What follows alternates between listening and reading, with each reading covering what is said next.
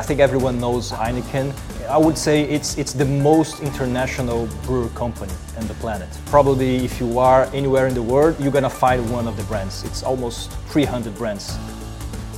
We believe that ERP carries a foundational role, almost like the center of the key transactions or the heart of the company, but it doesn't need to be so big. We believe it has to be single and it has to be unique. We're gonna have surrounding that ERP a set of what we call business platforms.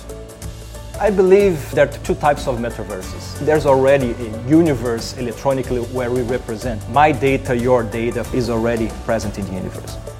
And then there's a second kind which is completely different. And this is what is now becoming much more evident and because the technology is converging. I wouldn't say we're going to live in the metaverse, but I think the metaverse will be something that we will spend some time.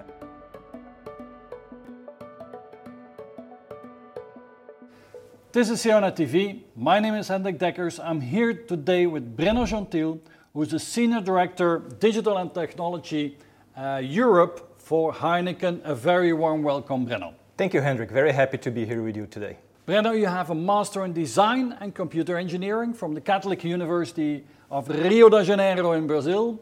You have an MBA from the Fundação Dom Cabral. You worked at Mondelez, at Reader's Digest, and 15 years at BAT, where your last position was that of CTO. And you joined Heineken in January 2022 in the position of CIO for Europe. So, Brenno, tell us a little bit more about yourself. Who are you really? What's your background? And how did you arrive in this position? Yeah, very happy to. And that's a very accurate summary. So I like to say that I'm a Brazilian, living in London, and now working for a Dutch global organization. But moving maybe a few years back, my career in technology actually, or technology in my life actually started pretty young. And this was when I was between my 10, 15 years old. My father came home with an Apple III, the old Apple III computer. And so he brought home and he showed me, he learned how to use it. He helped me to code in BASIC. And that became a passion for me. From that point onwards, technology was always part of my life. Fast forward, I graduated, as you said, in computer engineering. A few years later, I did a master in design, but it's still related to technology. The subject of my master was Second Life, which back then was this virtual environment. The word metaverse was not used, but it was the early days of the metaverse. And I was attracted to learning about the interaction of people and technology in 3D and these virtual environments. Later on, as you said, I did my MBA. And in terms of professional experience, my jobs actually, while I was still in university, were in 3D computer graphics. So I was still studying, and part-time I was giving classes and helping to sell or install softwares related to computer graphics. Some of them called 3D Studio, AutoCAD, and that was my part-time job while I was still in university. My first global organization job started in 1996, and this was Reader's Digest. And I think it was a privilege that I had to work in that company because it was like working in a startup. Reader's Digest was already a global organization, but they had zero presence in Brazil. And when they came back, I joined the organization. I was employee number 5. As a student intern, I stayed there for 7 years. In 2 years, the company went from 5 to 100 people. And for me, it was the experience of doing everything, from assembling furniture to setting up infrastructure to helping develop some of the systems. I grew together with the company. At some point in time, I became the head of IT, and it has shaped a lot of who I am as a professional because of that beginning of experience. Later on, I joined Mondelez, or Kraft Foods. They changed the name in Brazil. And this was my experience in a my first experience in a fast-moving consumer goods organization.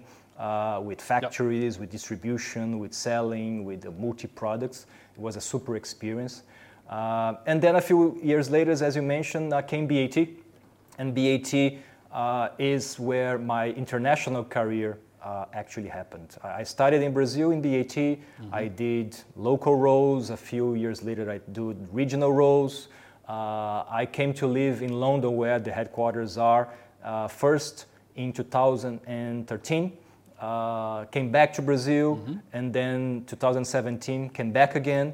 And I did a number of different roles, as you mentioned. I've done regional CIO at BAT. I've done leading global programs, and the last role I had there was global CTO, involved in things like digital innovation, data analytics, enterprise architecture, and a few others. And then, more recently, January, I joined Heineken, and it's early days. I'm 4 months in the organization with the role of the director for the Europe region, so I'm fully accountable for IT there. And I was super attracted by, first, the culture of the organization, the people-centric culture of Heineken.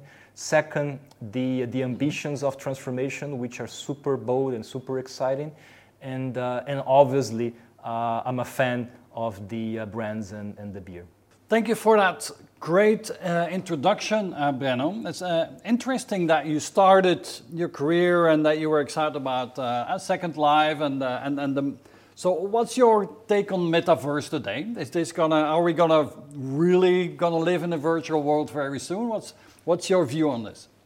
I believe that we can almost say that I believe there are probably two types of metaverses, and one of them already exist. We just don't say it. My data, your data, probably is already captured. If you have a watch that is an electronic watch, your data is captured, our data is captured. So we probably already exist as individuals out there in the cloud, even if we don't get it. So I believe there's already a universe electronically where we represent, like it or not. Obviously, there's all the privacy, which is a growing thing, but our data is already present in the universe. And then there's a second kind, which is probably more what the metaverse is talking about, which is where we can exist, but not necessarily as we are, and we can take the persona of completely different. We can, be whatever we want. And this is what is now becoming much more evident, and because the technology is converging, high-speed networks, connections, high processing devices, and the gaming industry. So combining all of that, I think I wouldn't say we're going to live in the metaverse, but I think the metaverse will be something that we will spend some time. And when I look at my kids and how much time they spend in their own virtual environments, I think this generation will eventually spend a lot of their time in a parallel universe where they can be whatever they want. Let's talk a little bit more about Heineken. So can you describe a little bit the company? Of course, we know the Heineken brand and the beer and so on, but it's more than just this one beer. So describe a little bit the business of Heineken today. So yeah, I think everyone knows Heineken. I would say it's the most international brewer company on the planet. So probably if you are anywhere in the world, you're going to find one of the brands. It's almost 300 brands that we have across the world. We also have other types of drinks like ciders, and the part of the strategy of the company is to continue to stretch the category. You probably will have seen in a few countries non-alcohol or close to zero alcohol, like Heineken 0.0. So innovation is accelerating in the beer industry a lot. So it's the number of brands and the number of products that you can consume from Heineken, it's huge, and it's present across many places of the world.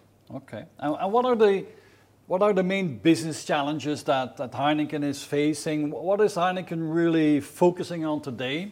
And then we can see how that translates in your digital and technology strategy.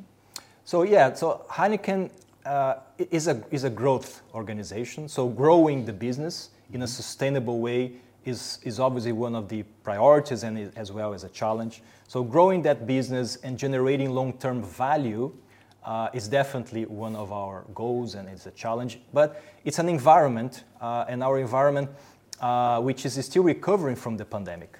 So there's been a great year in 2021, but there's still more to complete the recovery. And we see ahead, because of the scenario that we are today, inflation as a pressure coming to our business. So that's a challenge that we have ahead of us. Heineken has a strategy, which is a company-wide strategy, span across all the functions, all our countries, which we call Evergreen. And Evergreen has a few key pillars on that strategy, which also includes digital and technology. I'll leave digital and technology for last, but these pillars are, first of all, as I said, growth. And the growth is through stretching the beer category and going with different drinks and bringing innovation as part of our products. Second is about our cost and value, which is looking at our cost base, finding the opportunities to simplify our business, to streamline our business. Third is our environmental and social responsibility. We have targets and bold targets to become, for example, net zero in all of our supply chain by 2040. We also have bold targets in terms of social responsibility, targets in terms of promoting the moderation and consumption in a responsible way of our products. We have the part of the people. So the company, as I said, has an amazing culture, people-centric culture. We see opportunities in terms of becoming more agile, fast, and courageous in decision-making, using agile across all the company, and continue to improve on diversity. And as I said, last but definitely not least, digital and technology is one of the evergreen company-wide strategies. And what for us evergreen means in digital and technologies are a few opportunities where we believe that digital and technology can play a big role. Starting with what we call digitizing our route to consumer or even our route to customer. This is about how we bring our products from the point that they are ready up to the hands of our consumer in a pub, in a bar, in a supermarket, whatever. We have different types of reaching to the consumer, and we can digitize it so we can make the experience of customers and consumers to be the best possible when they interact with them, so they can order our products, they can have our products anytime, anywhere they are. Another pillar of the digital and technology strategy of Evergreen is supporting automation and streamlining our processes. We believe that there are lots of opportunities where we can simplify and also automate processes. And we have seen examples of this in supply chain. We have example of this in finance, and we are scratching the surface, and that there's many more that we can bring in that aspect. The data analytics is definitely another pillar of the digital and technology opportunities. We believe we have lots of data. We have opportunities to better harmonize the data and translate that into foresights, into decision-making support, into prescriptive, into predictive analytics. And the opportunities of value are huge, and we are starting to see some of them come to life. Then we have what we call our digital backbone, which is, in other words, the modern architecture of our ERP plus our digital platforms, which is going to enable what we call the creation of digital products. And that is part of what we call of our digital backbone, which is a very strong transformation we are going through. And last but not least, in the side of people and culture, we also are driving agile ways of working, digital literacy of everyone in the company, and obviously also as well the diversity. Okay. Now, before we jump, because that's the main topic that I want to discuss with you, is your strategy around your core ERP and the business platforms around that. You triggered my interest there. You said that data and AI are becoming more and more important as well. Could you give an example of maybe one of the coolest things that you're doing with the AI nowadays? Look, believe probably the coolest thing that we can think of is we call suggested order quantity. So part of any consumer goods company is trying to suggest for our customers, how many beers should you bring to your pub? Or how many products should you have in your inventory? And it's a combination of very different factors. It's the consumption or the demand and many things. And in many companies, this is done manually to people. But when we start to use data and the history of this and start to suggest, the interesting thing or the exciting is that it starts to become more accurate than our human aspects. And I find it's simple, but it's super amazing. That triggers me. We had a discussion just yesterday with people from Carrefour, and they're focusing on similar things, of course. And I can imagine that you're working with the retailers to optimize the inventory and because your products are very dependent on weather and special occasions and so on and so on. So very cool. Let's focus on the digital core of your strategy. So you talked about ERP, about the other business platforms, and about digital products. Let's maybe take them one by one. Let's first talk about your ERP. What's the situation today of your ERP landscape, and where are you going to? Can you paint that picture, please? Definitely. Look, at Heineken, we have quite a fragmented ERP landscape today. We have a number of very different ERPs which are local, different countries having their own ERPs. Some of them are more modern, some of them are older, and quite frankly, they probably were designed to do a lot of things inside the ERP. That's where we are today, and where we are going to is that we believe that ERP is still a super important part of any digital backbone of any organization, but not as big as it was in the past. We believe that ERP carries a foundational role, almost like the center of the key transactions or the heart of the company will exist, will be supported, but it doesn't need to be so big. We believe it has to be single and it has to be unique. So all of our countries will be in a single ERP, we call a lean ERP, very modern, in the cloud, harmonized data, harmonized processes, and we're going to have surrounding that ERP a set of what we call business platforms and modern business platforms, which will be specific to different business functions. So supply chain could have business platforms like S&OP or transportation management. A sales and distribution organization can have platforms like Salesforce for CRM.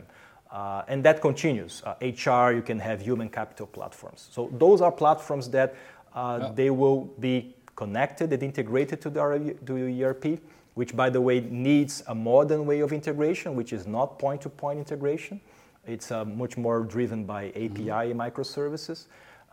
And that gives a bit of the flexibility that, because we have different business with different capabilities required, that you have the ERP, but the business platforms, they can be different depending on our countries. So it's almost like having different archetypes.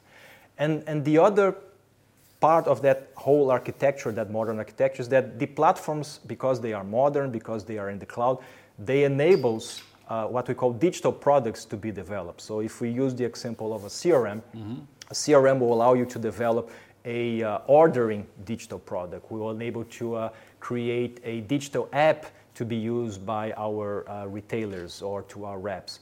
And that is some of the flexibility that we believe will bring the best balance between consistency and autonomy for speed. Okay, so you're at the start, let's say, or of a big SAP in the cloud implementation. It's almost like a greenfield, integrating all these fragmented things that are out there. So your goal is one SAP in the cloud for the core ERP functions, right? Correct. Using the name that we said in the beginning, Evergreen. I mean, that's quite a program. So what's the time frame for that, and what are the different steps that you have planned for that? It is. This is a multi-year program. It's complex because you have to choose the right sequencing of how do you bring the ERP as well as the platforms. Not everything is ready. A lot of those platforms and even the ERP is being developed at the moment. So we believe this is a time frame of about 5 years for that transformation to happen. Without obviously, everything will happen while we keep the business running and growing and transforming itself as well. Some of these platforms are already starting to become a reality, even before the ERP changes, because they bring so much value. First, supply chain is an example. We have opportunities in supply chain that we already can bring, like put in a transportation management platform, even ahead of our ERP, is already bringing us a lot of benefits. So the coordination is one of the most complex part of that journey, but it's a multi-year, broadly around 5-year journey. Okay. And what is your cloud strategy? I mean, you're moving your ERP to the cloud, your CRM is going to the cloud. Do you have a 100% cloud strategy, or will you, and where do you think you will get there? Or is your strategy a hybrid cloud? You will still have on-prem installations of some applications? I would say, maybe some people use the word cloud first. I think cloud first is definitely where we are heading to, but maybe not cloud always. Or maybe until today, not cloud always, because there are some use cases where are still either not the best business case or not technically possible. Particularly in organizations like Heineken, we have breweries or different operations that are, the last mile is still so critical and so specific that at least right now there isn't a cost beneficial or ideal technical solution. There might be. And in the case, we will review it. But I would say it's cloud first, but probably not cloud 100% yet. So, Brenda, we talked about your ERP strategy, which is a huge and a very important program. We talked about your cloud strategy, which is going to be cloud first before it maybe one day becomes a cloud-only strategy. Let's also talk a little bit about the business platforms. How do you make the selections of the business platforms? How do you make sure that they integrate, they work well together? And isn't it possible to just put everything in one ERP? Well, I'll start with the last part. I think everything in the ERP is where probably a lot of organizations were in the past. And the ERP technology and the architecture is also changing. SAP is also pretty much aware of that trend. But if you look at ERPs that exist in majority of the implementations, they are difficult to change. They are very, let's say, tightly coupled together. The more you put features or functionalities inside that tightly coupled, we sometimes say it creates this very difficult spaghetti of things, which you try to take one and then you can mess up with the other parts. And that's where the adoption of cloud platforms with a modern integration between them creates the idea of assembling Legos. Because you have standard pieces that you can combine, assemble and disassemble with obviously harmonized data, and that brings flexibility as well.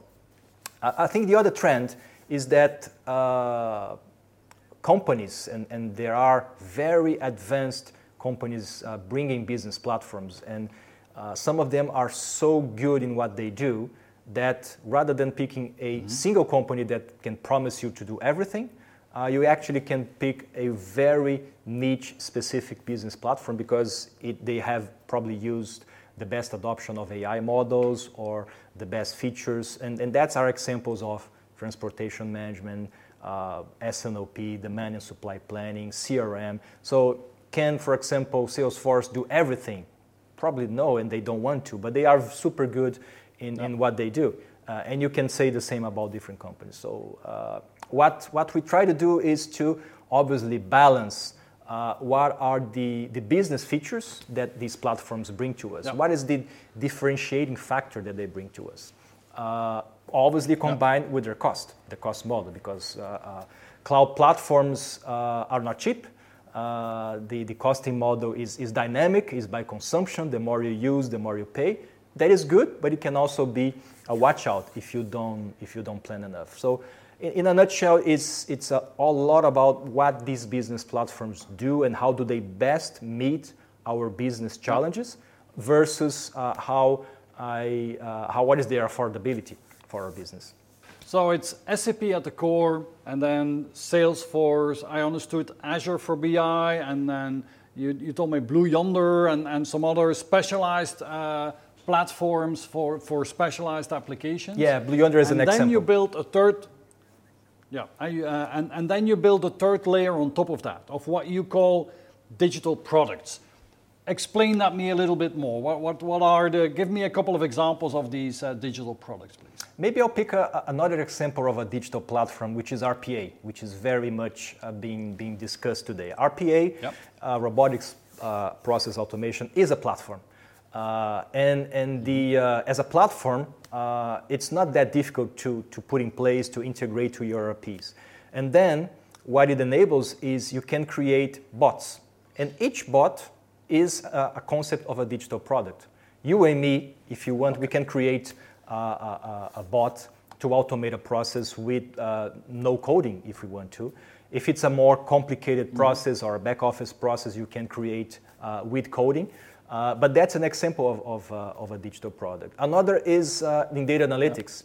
The data analytics platforms brings the data, bring all of the analytics engines, but what you build on top of those platforms, which will be, for example, a analytics AI machine learning model to predict the best order quantity, this is a digital product. This can be built by data scientists, this can be built by data experts, and the idea of creating those digital products on a platform that has a standard and harmonized data is that I can create a great product, let's say in the UK, and my country, for example, in France, might be able to reuse it, adapt it a little bit, but very fast replicate it and reapply.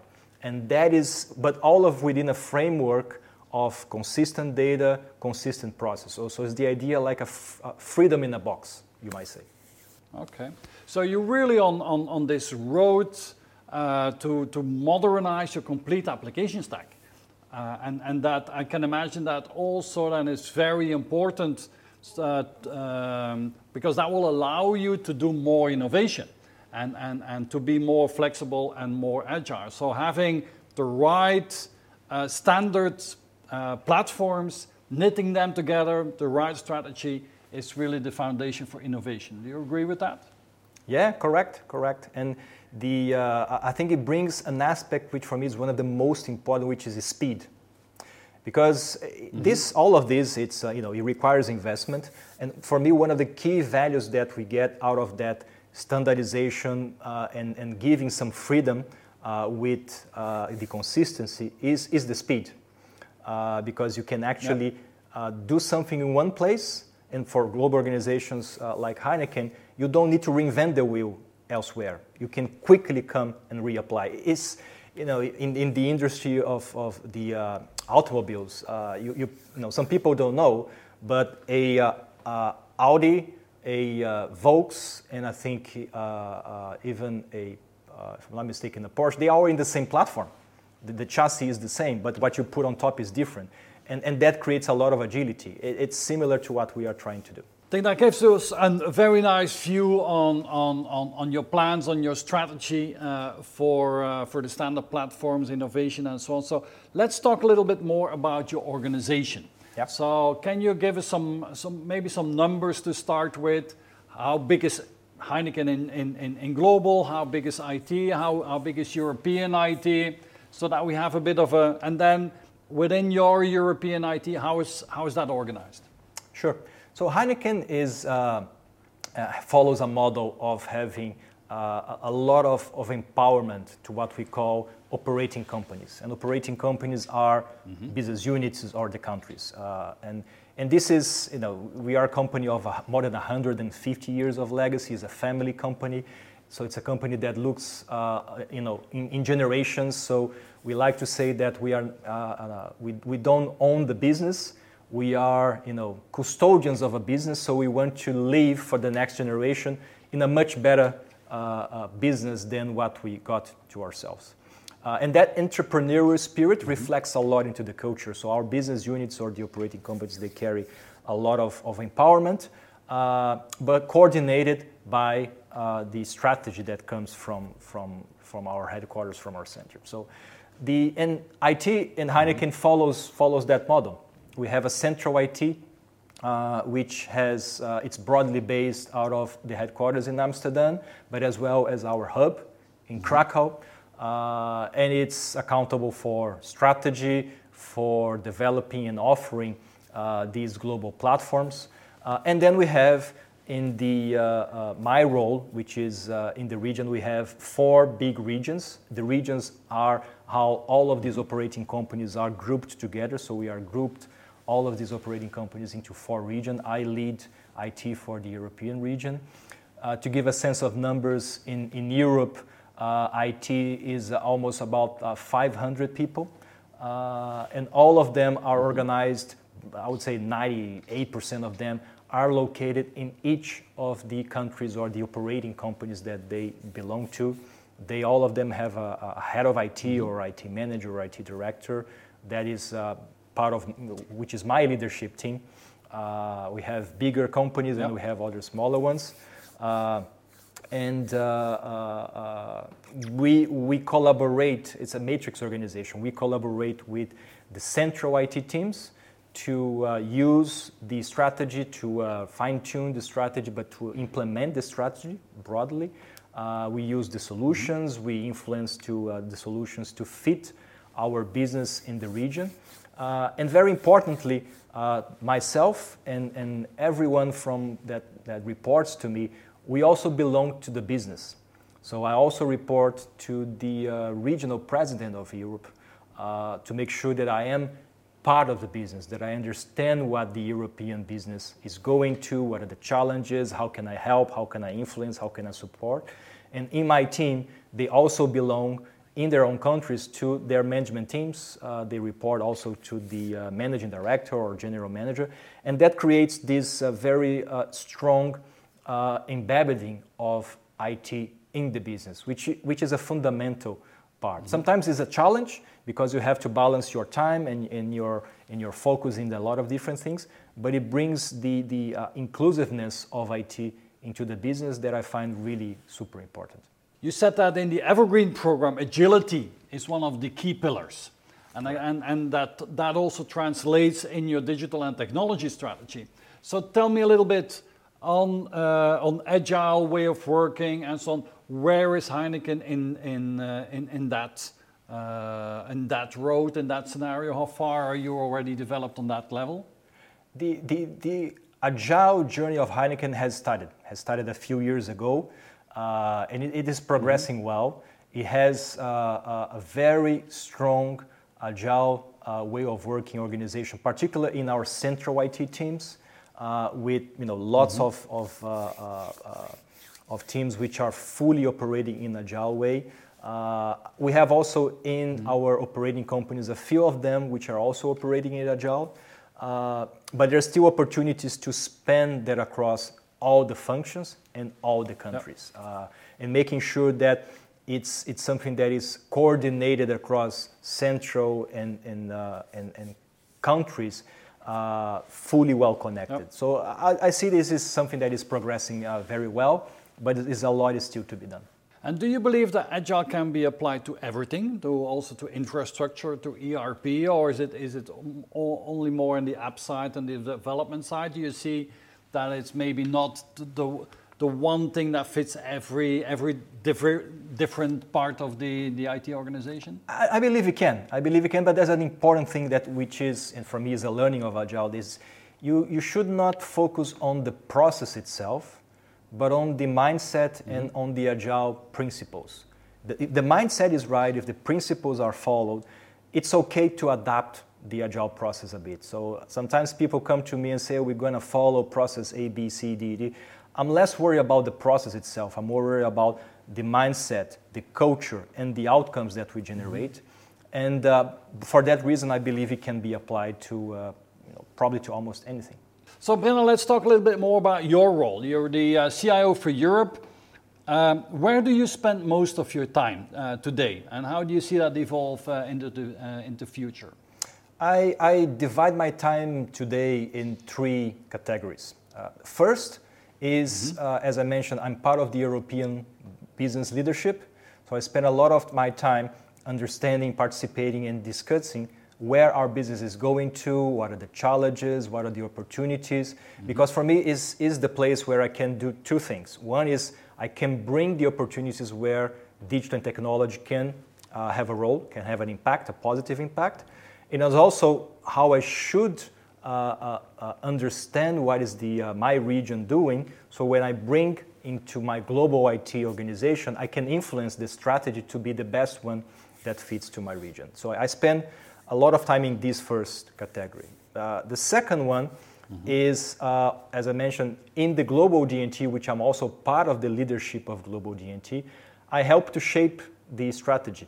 I help to adjust where it needs to. I help to make sure that the European region is represented. So sometimes there are things which are, for the business, very particular to the European business. I'll give an example. In UK, Heineken owns a pub business. And that is a different business model. We have a business of wholesaler, which is also very strong in Europe. So it's important that I can bring that perspective of how important those things are, and also what are the business priorities, because even if we like to do everything, there's also a limited capacity that we can do things. It is important to keep the focus. We in the Europe, we like to say our priorities are called nothing more, nothing less, because focus is so important to deliver what we need to deliver. And there's a third category, which is myself and my own team.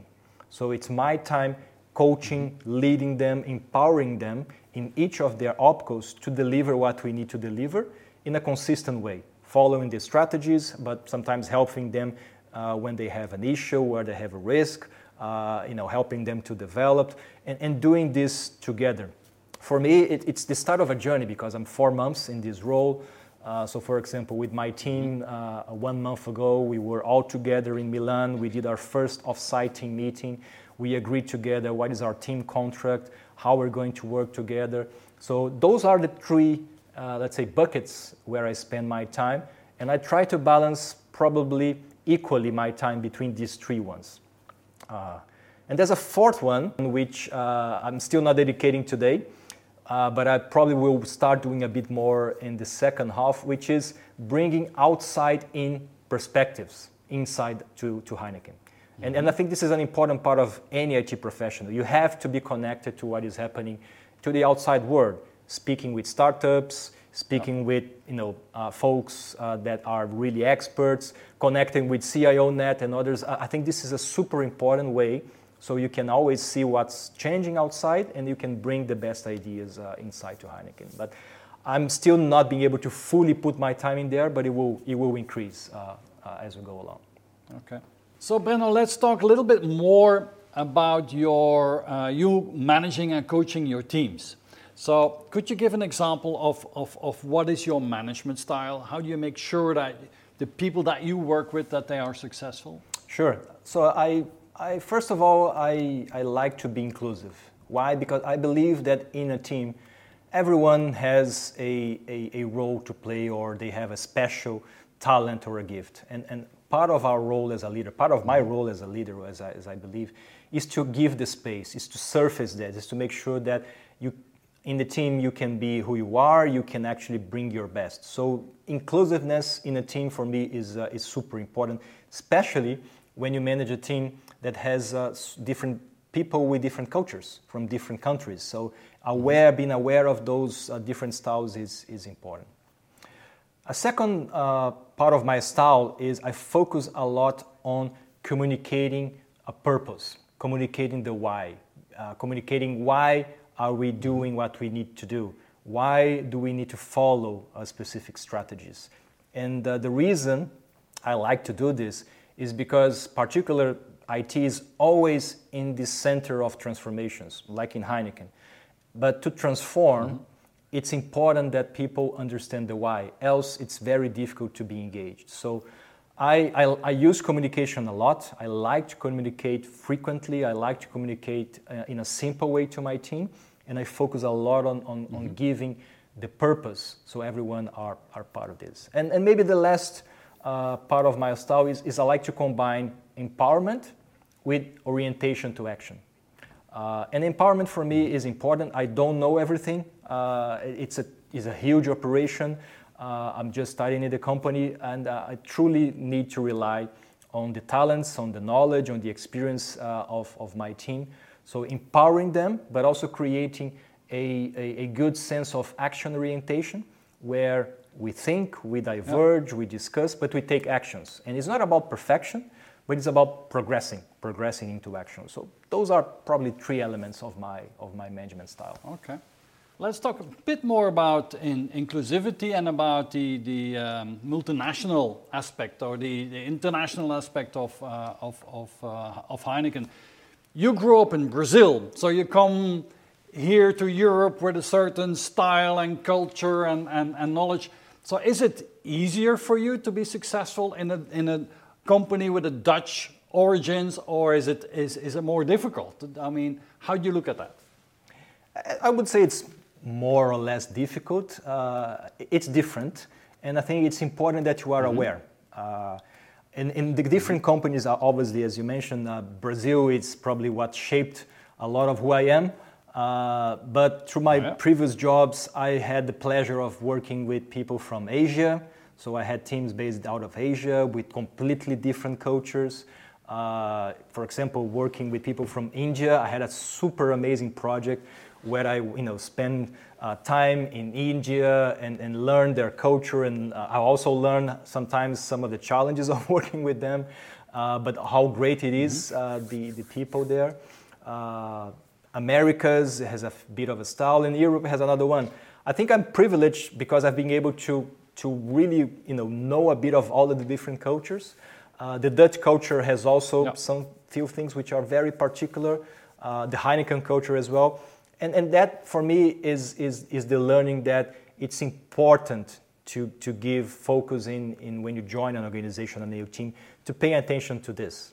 Because your style sometimes needs to adapt. And how you interact with different people, you have to understand. Sometimes when they say yes, they might not say yes, or sometimes they are too quiet because of the culture, not because they are introverted. And I find this fascinating. It helps learn about myself. It helps to also to recognize my impact into others. So I consider this is important to keep an attention. Any leader has to keep an attention on this. Okay. And we typically think of the advantage of being German is that you're well organized. The advantage of being from Holland is that you're outspoken and you're very clear in your communication.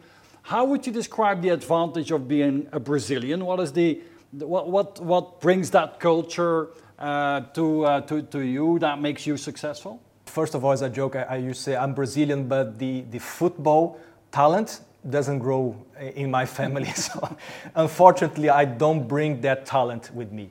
But I believe I do bring a few things which in Brazil it's usually known. First is the resilience. Brazil is, has gone through so many different crises, financially, economic. I think at least the generation that I'm part of has grown with a lot of resilience and a lot of adaptability. Adaptability sometimes to face, changes in currency, changes in models, and I think that's part of the DNA of Brazilians, which I find very, very good, and it's been helpful to me. I think Brazilians are also super creative, super friendly. I used to say that in Brazil you can actually make a life friend if you just stay a few minutes in a bus stop. And I'm a bit more introverted, so I might not be the average Brazilian, but the average Brazilian will make friends in a minute. And that's very helpful, very helpful. Okay, now we talked about your management style. Let's also dive a little bit into your leadership style. And let's take that question from you. You worked 15 years at BAT. If I would go back there and speak to the people that worked with you, what do you think they will say about your leadership style? How do you think you were perceived over there as a leader?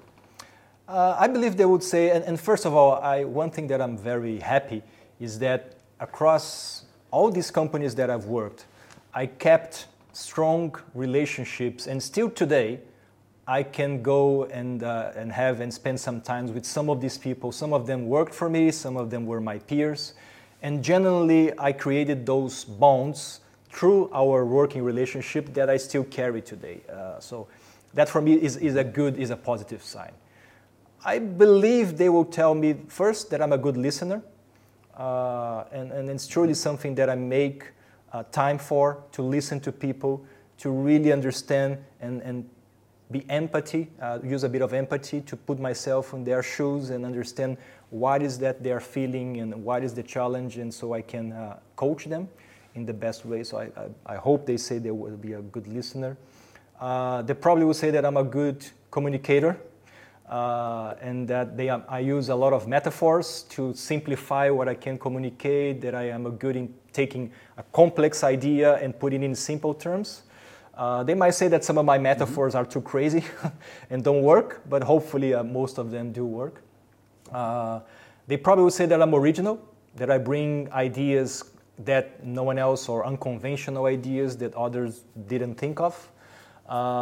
But some of them I also say that I can sometimes be lost in thought, and maybe sometimes give the sense that I'm either disconnected or detached, because it's a bit of my style just to be thinking a lot.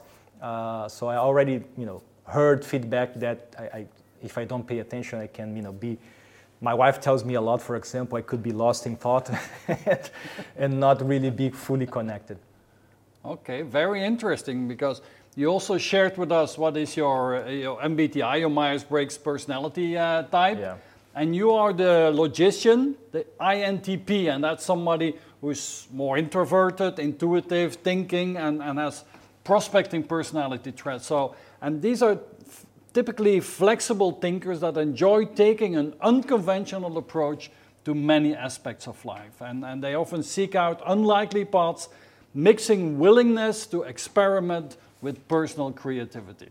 And so let's talk about that a little bit, Brenno. So, and let's start with the strengths. So the INTP strengths typically are analytical, original, open-minded, curious, and objective as well. So you fully recognize that, and can you maybe give an example of how that works in your brain? I do. I fully recognize those elements, and it's so powerful, that model. And so I fully recognize myself as a thinker. As I mentioned, I need to be careful not to be, sometimes get too immersed that I could feel detached. But the times that I feel super energized are usually the times where I either trying to fully understand something intellectually complex with myself or in groups.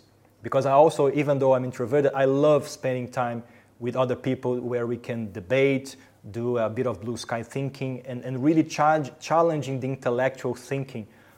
Try to find the patterns where problems exist or there. So I live super energized in those situations. So it's probably one of the examples why I fit so well into INTP.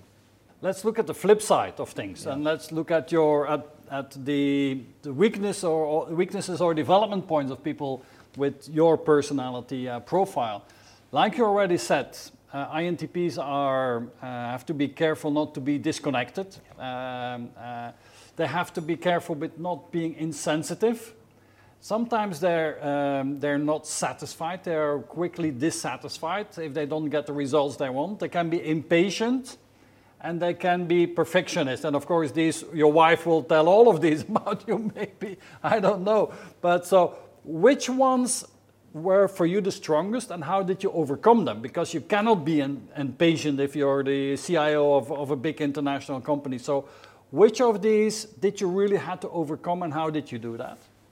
Yeah, I would say that probably the one that I keep on working to develop so it doesn't become a something that impacts me is the impatient, which for me sometimes translate in impatience, but also could translate into anxiety. Anxiety for a problem that still doesn't have a solution, or anxiety because something is still not progressing as I would like to. Those could be the two things. What I try to do is first of all, be patient. Be patient, trust my team, trust others, and also give time. Give time, because it's sometimes it's amazing how problems resolve themselves, and you don't necessarily need to put yourself into it. So patience, a bit of understanding, and also recognizing that there are things which are not in my direct control, which is also, I think, a very important point. What are the drivers in your professional life? One, at the end of the week, you go home to your family. When are you content? When are you satisfied to say, this was really a good week? The moments where I feel the biggest, let's say, feeling of joy from my work are, I think there are a few. One, and I probably would summarize, is when I can see that I had truly an impact at someone or at my business.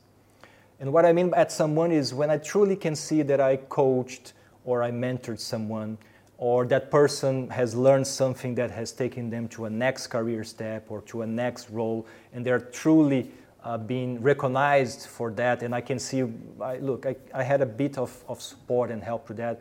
I think, it's one of my greatest sources of feeling joy from my work. And obviously the other one is when I see something that is truly making a difference for our business, whatever is the technology, but it's truly making our business to move one step ahead. And I can say, look, I was part of that.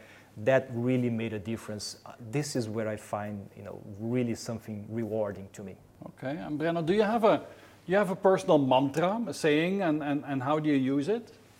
I have, more recently, a few years ago, I started to read about Stoic philosophy. And probably because of my INTP style, there's a quote that says, our thoughts make up our life, or our life is what our thoughts make of. And this is a quote from the Emperor Marcus Aurelius, one of the greatest emperors of Rome, the empire, he was also a philosopher. And for me, it resonates super well, because what this means is that the quality of our thoughts has a big impact in the quality of our life. And we have so many things that we can influence directly, but if you try to,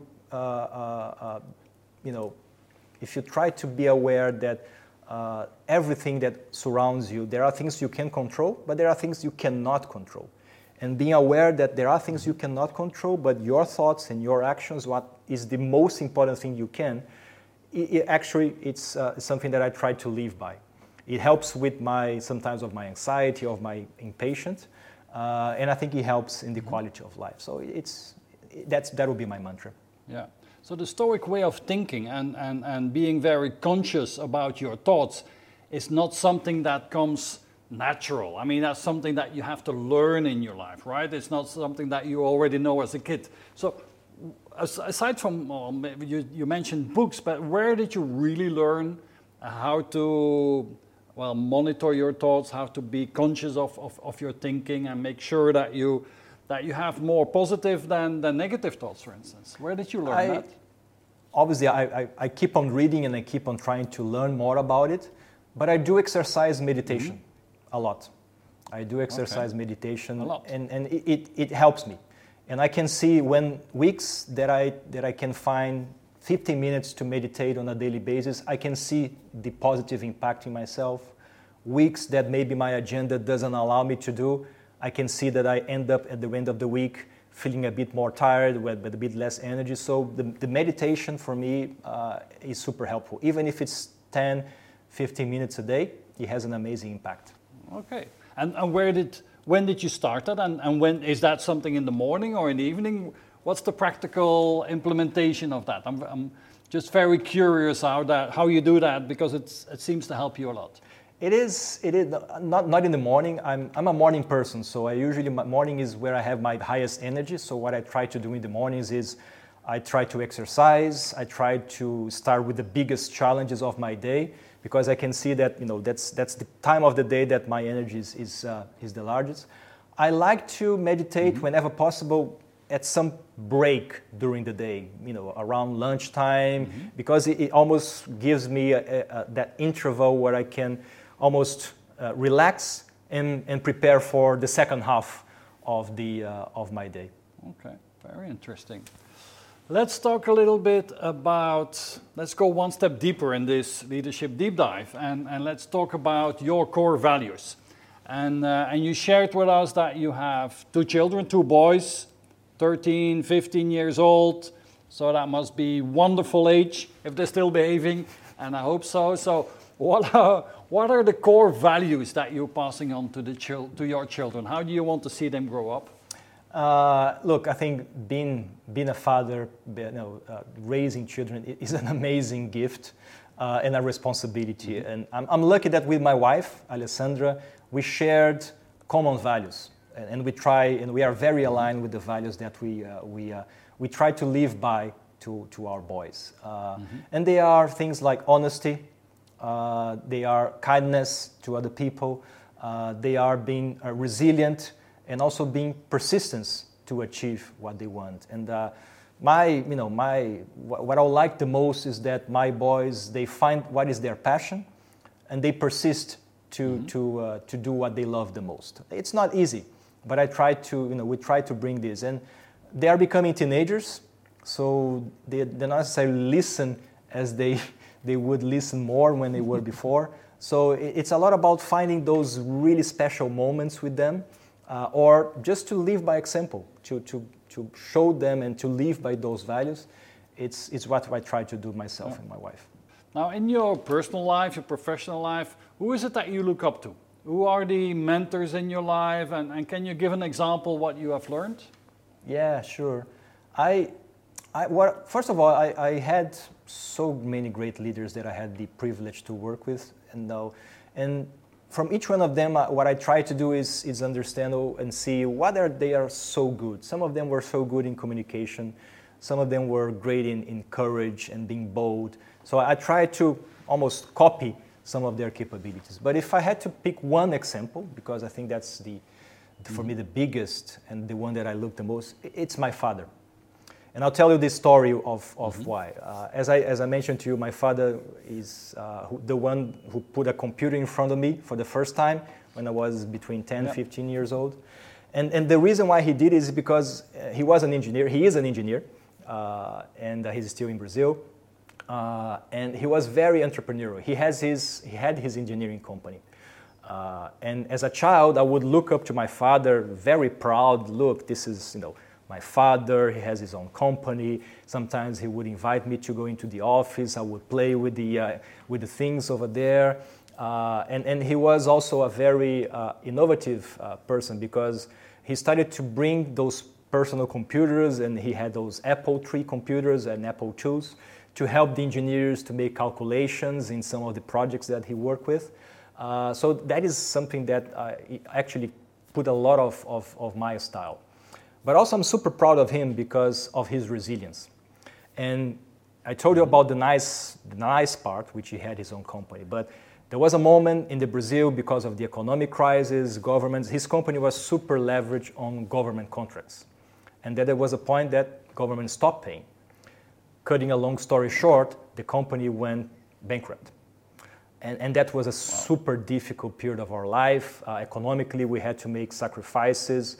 He had to completely reinvent his career, and he had to, from being an entrepreneurial owner of a business to go and work for another company.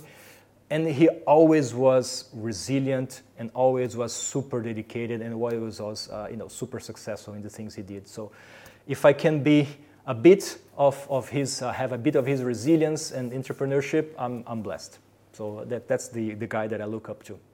If you look back at your, let's say, professional career, you've built quite a successful career so far already, but we all make our mistakes. Yeah. So looking back, could you share with us what was of the mistakes, the failures that you, of course, made?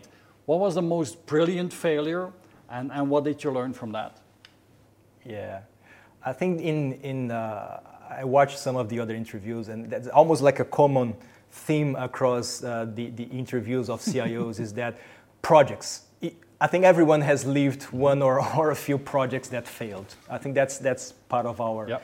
and I had the same. And I think over time you develop almost this sixth sense or a gut feeling that just in the first, I don't know, weeks, you look at a project and you have that gut feeling that this is not going to work well. And my story is I had a project, and I was in BAT. I had a project where I had this gut feeling that something was not right, but I didn't have enough courage to stop or change. It was a project that was about taking a small local system from one of the South American countries and make it global. So the mandate is take this system, make it global, implement in this first country in Europe because they have a really important business change coming up. There was a tight schedule, and in strategy was beautiful. But the reality was system technically was super weak.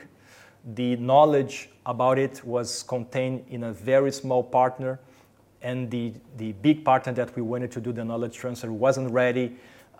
It required collaboration across teams which are not fully engaged.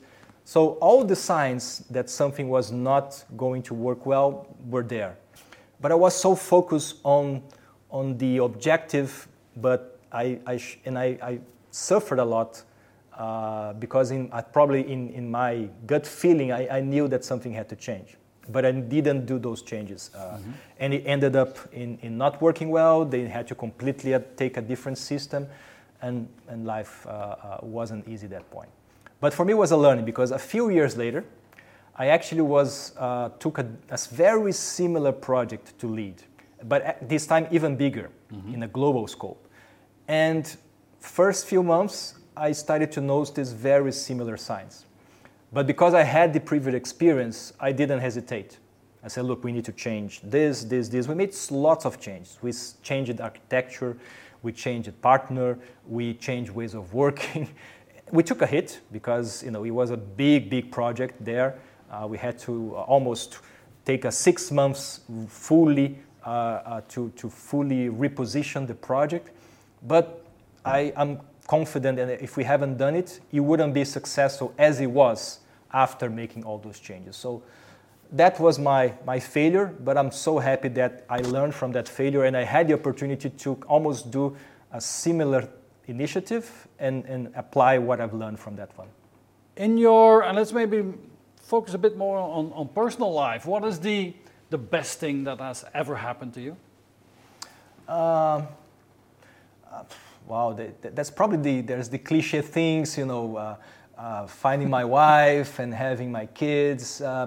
But maybe, picking something that is a bit of professional and a bit of personal life is, I find that, coming to live in a different country, the experience as a family of, live in Brazil, live in UK, and I first came to live in UK 2013.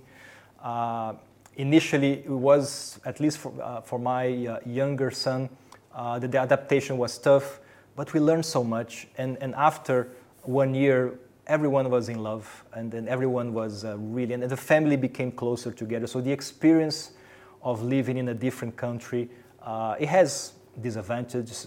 My parents are in Brazil, and I miss them so much. But it has, had such an amazing impact in my life, and I can see that it will have an impact in my children as well. So I would say it's not the best, but it's one of the best things that happened in my life. Okay, and in your life, what is it that you fear most, and what is it that you love most? Probably remembering my wife, if they love the most, she probably will say is watching my Brazilian football team, Flamengo, to win the championship. She would say that's my irrational part of me, which, if you ask me, I probably prefer to see my local Flamengo team to win even more than my Brazil national championship. national Wow, team. okay. It's a super irrational thing. So football is still a religion in Brazil then, It right? is. I don't have the talent to play it, but I love to watch my local team. So maybe it's one of the things that I love the most. But I love spending time with people that I liked. I love spending time with some friends, with my family, just having a good time, having a good conversation. I really like. I used to have a couple of friends. I love music, playing music. My brother actually is the one that pushed me to learn, play the guitar, and I had a band a few years ago. And Serious? I think, yeah, not a professional, definitely, but we did 2 or 3 gigs, and it was one of those magical moments that I still remember today. That's, making music together is magic, right? It is magic. It is magic. So Yes. we keep together, and we tried during the pandemic to record remotely. It worked, and it was super fun to do. So I think that's probably some of the things that I love the most. In terms of fear, I think the greatest fear is that something could happen to my boys that really impact their lives in a negative way, whether it's a health or something more serious. I think that's the major fear that I would have, really. So Breno, I would already like to thank you for spending the time with us here and sharing all your visions and your experiences. Our videos that we publish on YouTube and all channels are watched also by ambitious future digital leaders. And so with your experience, so what is the advice that you would give them to become as successful as you are and to follow in your footsteps? Thank you, Hendrik. It was a pleasure to speak with you. And if, for those watching this, I think there's two things I would put as an advice. And the first one is to find your passion. And particularly when you're young, be patient. Take the time, experiment as many things as you can. It's the best time in your life to really do this experimentation, try different jobs, and really pay attention to where you find your energy, where are the things that you do, that time becomes something that is irrelevant. It's the concept of flow. So I'm really believe that when you find this, it's super. And there's a second thing which for me is a compliment, which is you have to believe in yourself. Because that journey of finding your passion requires you to believe in yourself a lot. And then one last thing, which is, in addition to believe in yourself, is to keep 1 or 2 or 3, whatever, but at least one person that believes in you. Because there will be moments where you stop believing in yourself. And then that person that believes in you will come and will bring you back. So those will be my 2 advices. Okay, and on that note, Breno, thank you so much. I look forward to meeting you one day in Amsterdam and to have a beer together with you. Thank you so much and see you soon. Thank you, Henry. Definitely. Thank you so much. Take care.